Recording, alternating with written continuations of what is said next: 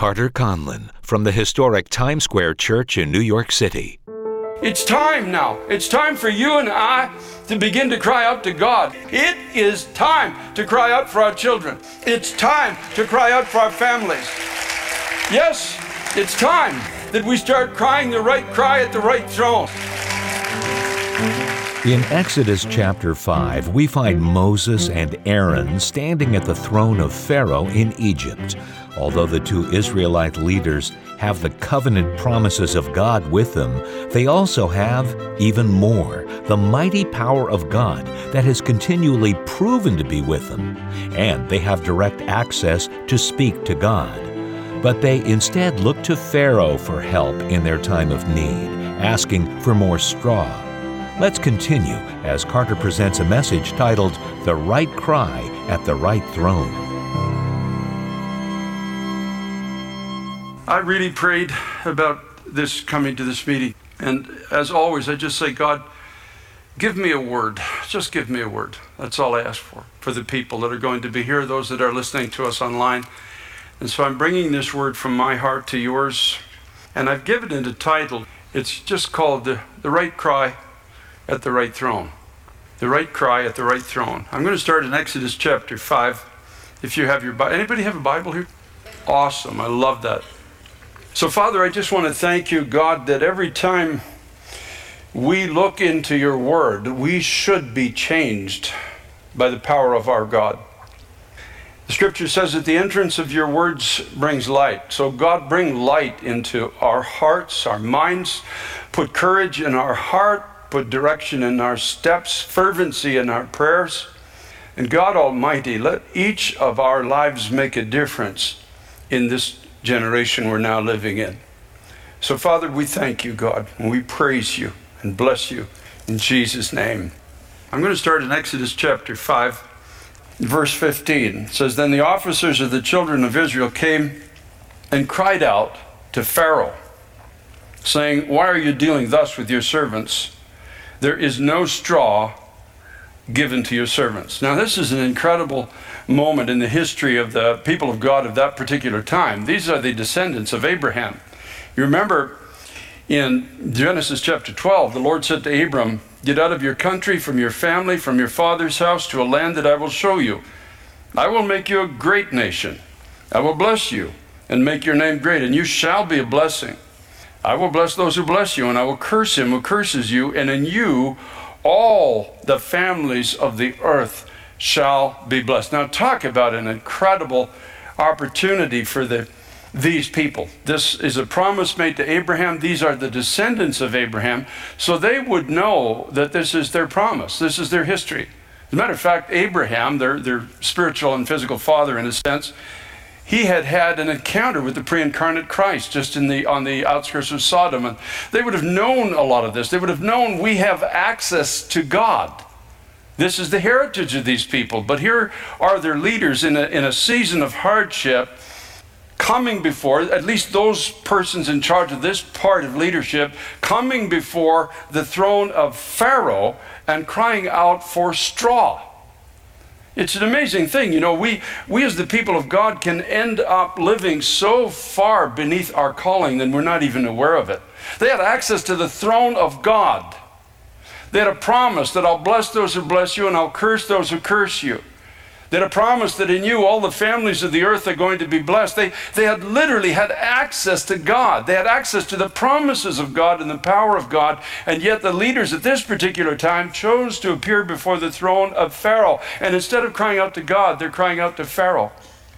Instead of the promises of protection and provision and all of the things that God had promised to give them, they're asking for straw. And the worst of it all is that had they succeeded in getting some straw, they probably would have come back to the people with a praise report. For real, straw. You wonder sometimes when we realize the power of prayer, because Jesus told us, whatever you ask for, what? You shall receive. Ask, you shall receive. Everyone who asks receives. Seek, you shall find. Knock, it shall be opened. Can you imagine if we just believed that verse of Scripture?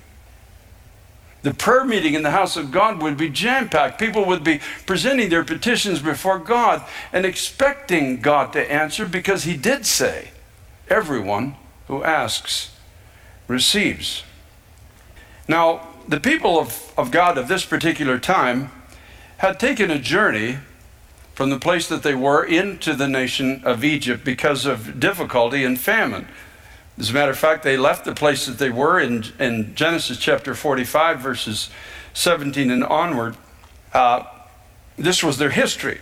Pharaoh said to Joseph, "Say to your brothers, do this, load your animals and depart and go to the land of Canaan. Bring your father, bring your households and come to me, and I will give you the best of the land of Egypt, and you will eat the fat of the land." I find it interesting in the context of it was 402 years ago today that the Mayflower left England and headed for America.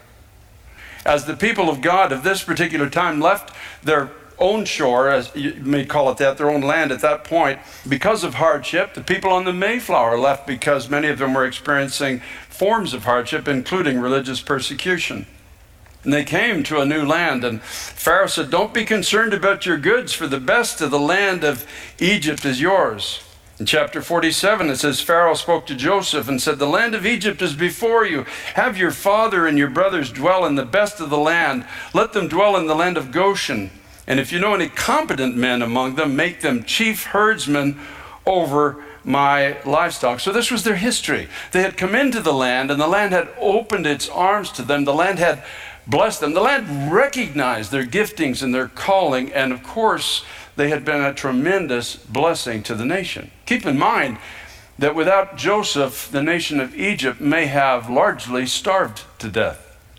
It was because of Joseph that the people were spared, and the vision of God was unfolded, and produce was brought to keep the people alive in a time of famine.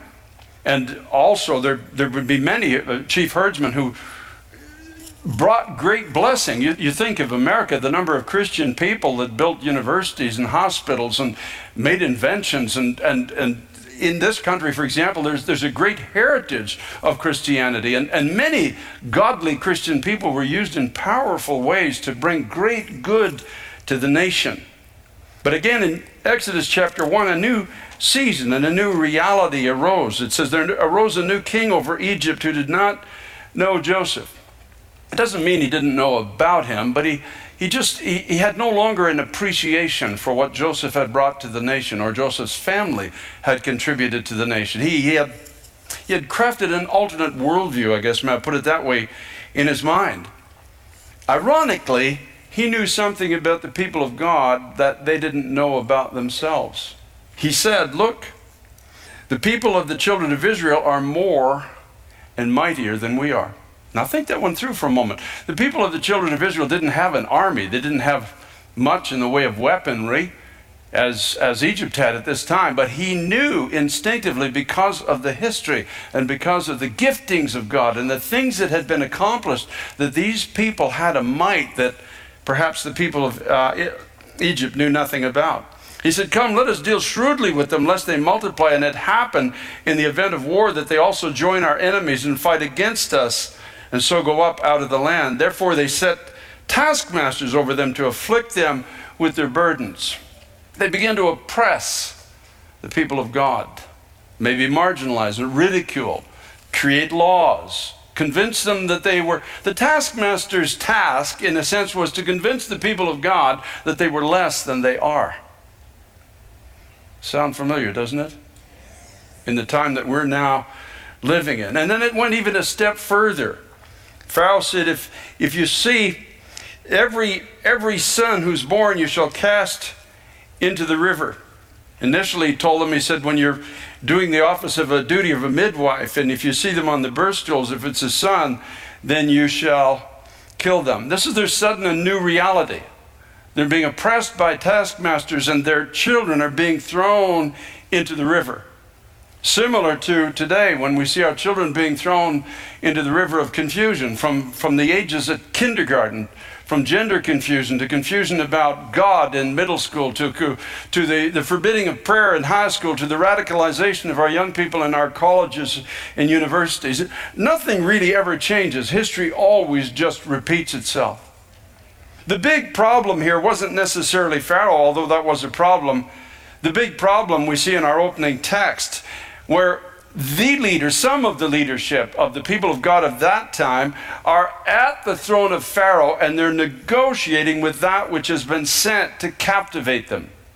The point being, you can't negotiate with that which has been sent to captivate you. It must be overthrown by the power of God. That's the reality that they were facing, and it's the reality perhaps that many are facing today. It's like the alcoholic trying to negotiate with alcohol and say, well, I'll just drink a little less, then you won't destroy my family or my mind or my home or my future. I'll just consume a little bit less. It's a negotiation tactic with that which has been sent to captivate you. You can't negotiate with captivity. You call it to God, and He has to overthrow it. And so the question is, how was this captivity overthrown? Now we have foremen, as it is of the children of Israel, crying out to Pharaoh for straw. But there's another group of people, rank and file people, maybe just like you and I. It's grandmas, it's grandpas, it's moms, it's dads, it's brothers, it's sisters, it's people who are concerned, maybe first and foremost, about the honor of God. Where's God in all of this? What happened to us? Why are we allowing ourselves to be so marginalized and be pushed to the sidelines and be under afflictions and laws and taskmasters when we are the people of God, when we have access to the throne of God? We have promises from God that we are more than conquerors through Christ who loves us. And the Lord said to Moses, I've surely seen the oppression of my people who are in Egypt, and I have heard their cry because of their taskmasters, for I know their sorrows. So I've come down to deliver them out of the hand of the Egyptians and to bring them up from that land to a good and large land, a land flowing with milk and honey. And here was the cry. It was another cry. It wasn't public. It was most likely in private. It was the cry of the mom at night. Didn't know how she's going to save her children. It was the cry of the persons who are concerned, as we ought to be in our generation, of the drug addiction in our communities, the violence, as we heard about in Chicago and such like, the hopelessness of a whole generation being raised without God, the confusion of our young children that are being confused on every conceivable level in the places that are supposed to be educating them. And suddenly, the people had had enough of it. You see, that's why pray is at the top of pray, vote, and stand. The people had had enough, and people began to do what they were called to do in the beginning, and they began to cry out to God, not to Pharaoh, not for straw, but for freedom. They began to cry out for their heritage. It's time now. It's time for you and I to begin to cry out to God. It's time. Yes, it's time. You know, we're prone to wait till we have the last 5 cents in our pocket and we've spent it, then we start crying out to God. It's funny the way we are. We exhaust our own resources, and it's only in exhaustion, in the sense that common sense finally settles in and says, wait a minute, aren't we the people of God? Aren't we supposed to be more than conquerors through Christ who loves us? Didn't Jesus say, have faith in God, for verily I say to you, whoever says to this mountain, be thou removed and be cast into the sea, and shall not doubt in his heart, but believes that the things he says he shall come to pass, he shall have whatsoever he says. Therefore I say to you, whatsoever you ask in prayer, believing you shall receive. It is time to cry out for our children. It's time to cry out for our families. It's time to cry out for the opiate addicted in our society. The grandmas and the grandpas who don't see a future, and they don't know the way out, and they don't know the way forward. It's time to let our hair down. It's time that we start crying the right cry at the right throne and say, God Almighty, have mercy.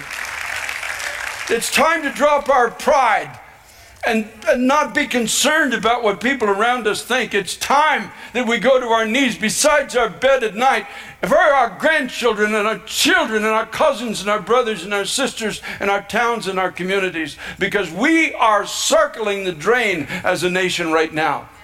It is only the cry at the throne of God that is going to make a difference. We need a spiritual awakening in America now. We need God's intervention in this situation.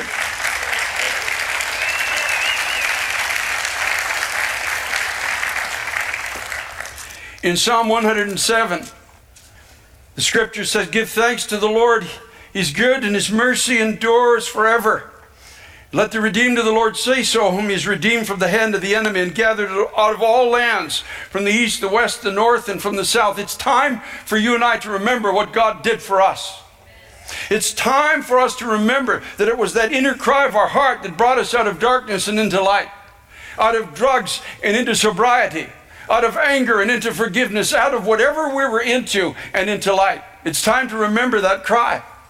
4 types of people in Psalm 107. Those who wander in the wilderness in a desolate way, finding no city to dwell in, hungry and thirsty, their soul is fainting in them. Then they cried out to the Lord in their trouble, and he delivered them out of their distresses and led them forth by the right way, that they might go to a city for a dwelling place. So that men would give thanks to the Lord for his goodness and his wonderful works to the children of men, for he satisfied the longing soul and fills the hungry soul in goodness. Then there's people who sit in darkness and the shadow of death, bound in affliction and irons because they rebelled against the words of God. We knew the word of God in this nation. We knew what God said. We knew the warnings of God. There were voices raised to caution us, as in Acts chapter 27 with the Apostle Paul. Don't take this journey. If you do, it's going to result in the loss of everything. And now here we are with the loss of everything. Our military, our might, our civility, our economy, our morality, everything is being thrown to the wind. Bound in affliction and iron because they rebelled against the words of God and despised the counsel of the Most High. Therefore he brought down their heart with labor. They fell down and there was no one to help. Then they cried to the Lord in their trouble, and he saved them out of their distresses. He brought them out of darkness and the shadow of death and broke their chains in pieces. And it goes on, verse 17 says, fools, because of their transgression and because of their iniquities were afflicted. Their soul abhorred all manner of food, and they drew near to the gates of death. Then they cried to the Lord in their trouble. He saved them out of their distresses. He sent his word and healed them and delivered them from their destructions. And lastly, he said, people who go down to the sea in ships and do business on great waters, they see the works of the Lord and his wonders in the deep. He commands and raises the stormy wind, which lifts up the waves of the sea. They mount to the heavens. They go down again to the depths, and their soul melts because of trouble. You think in this nation, all of the people who have trusted in money instead of God, trusted in prosperity instead of the promises of God, and they're so happy when the stock market is up and so down when it goes down. They're like sailors on the sea. They're never satisfied. Their soul melts because of trouble. They reel to and fro and stagger like a drunken man and at their wits' end. And that, my brother, my sister, is coming very, very shortly to this nation. Then they cry out to the Lord in their trouble, and he brings them out of their distresses. He calms the storm so that its waves are still, and then they're glad because they're quiet, and he guides them to their desired haven.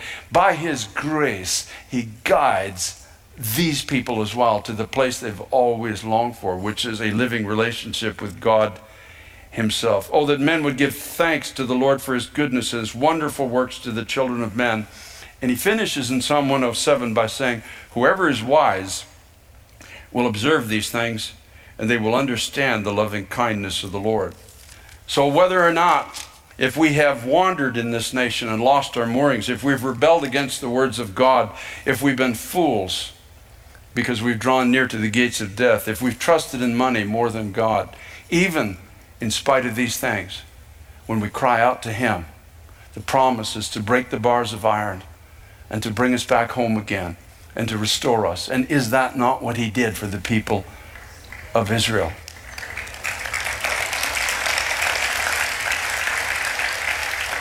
It's strange because the scene begins with the officers crying out to Pharaoh, but it ends in victory when the people cried out to God.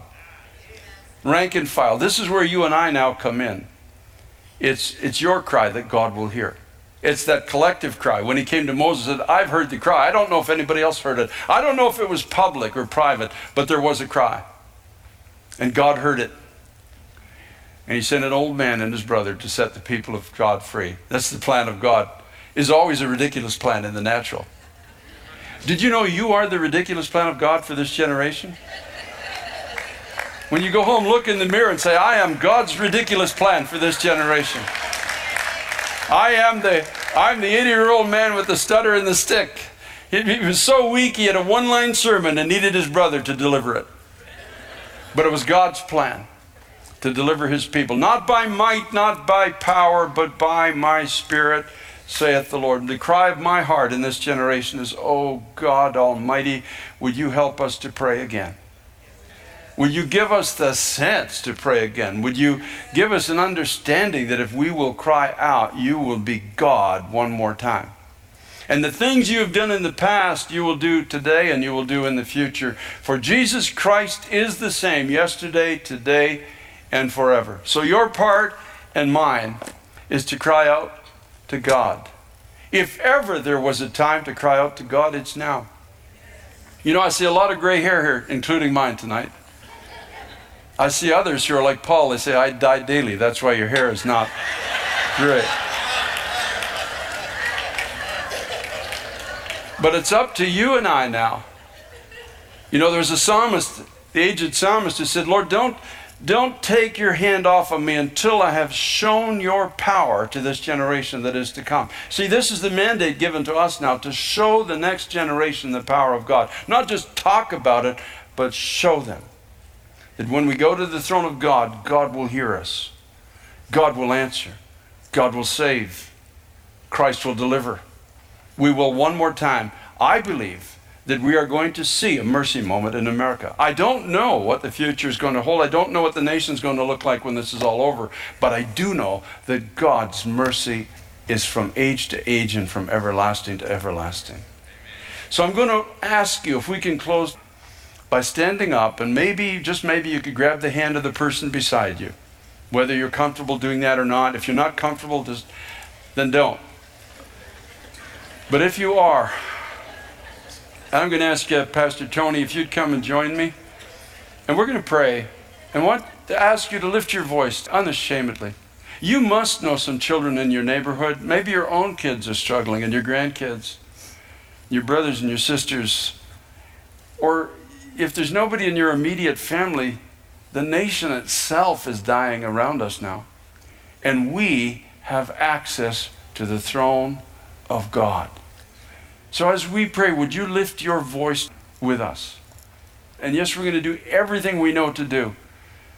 But then we're going to do what we've been taught to do and come to the throne of God, and we're going to believe for miracles again of freedom and deliverance. So Father God, in Jesus' name, we lift our voices unashamedly. We open our mouths. We begin to pray, God, and we ask you, God Almighty, for the sake of our children, for the sake of our marriages, for the sake of our homes, our families, for the unborn in the womb, my God, who are destined to the slaughter. We lift our voices for them, O God, and we ask you, Lord Jesus Christ, as you once did for the people of Israel in Egypt, God, that you would set us free. We don't care what your plan looks like, and we don't care how you do it, but we just ask you to do it.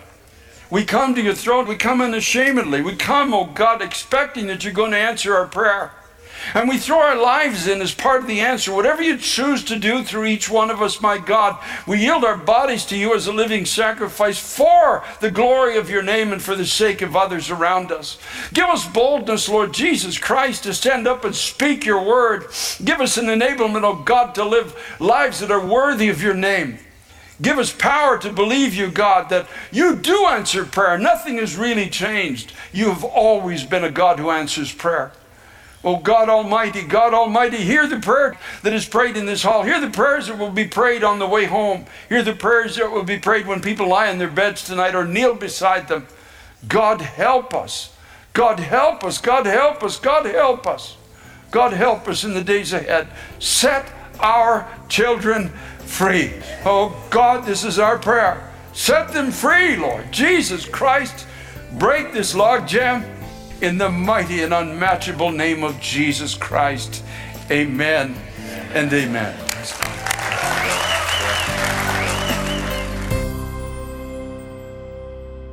The message today has been brought to you by Carter Conlon from Times Square Church. For more information, log on to tsc.nyc.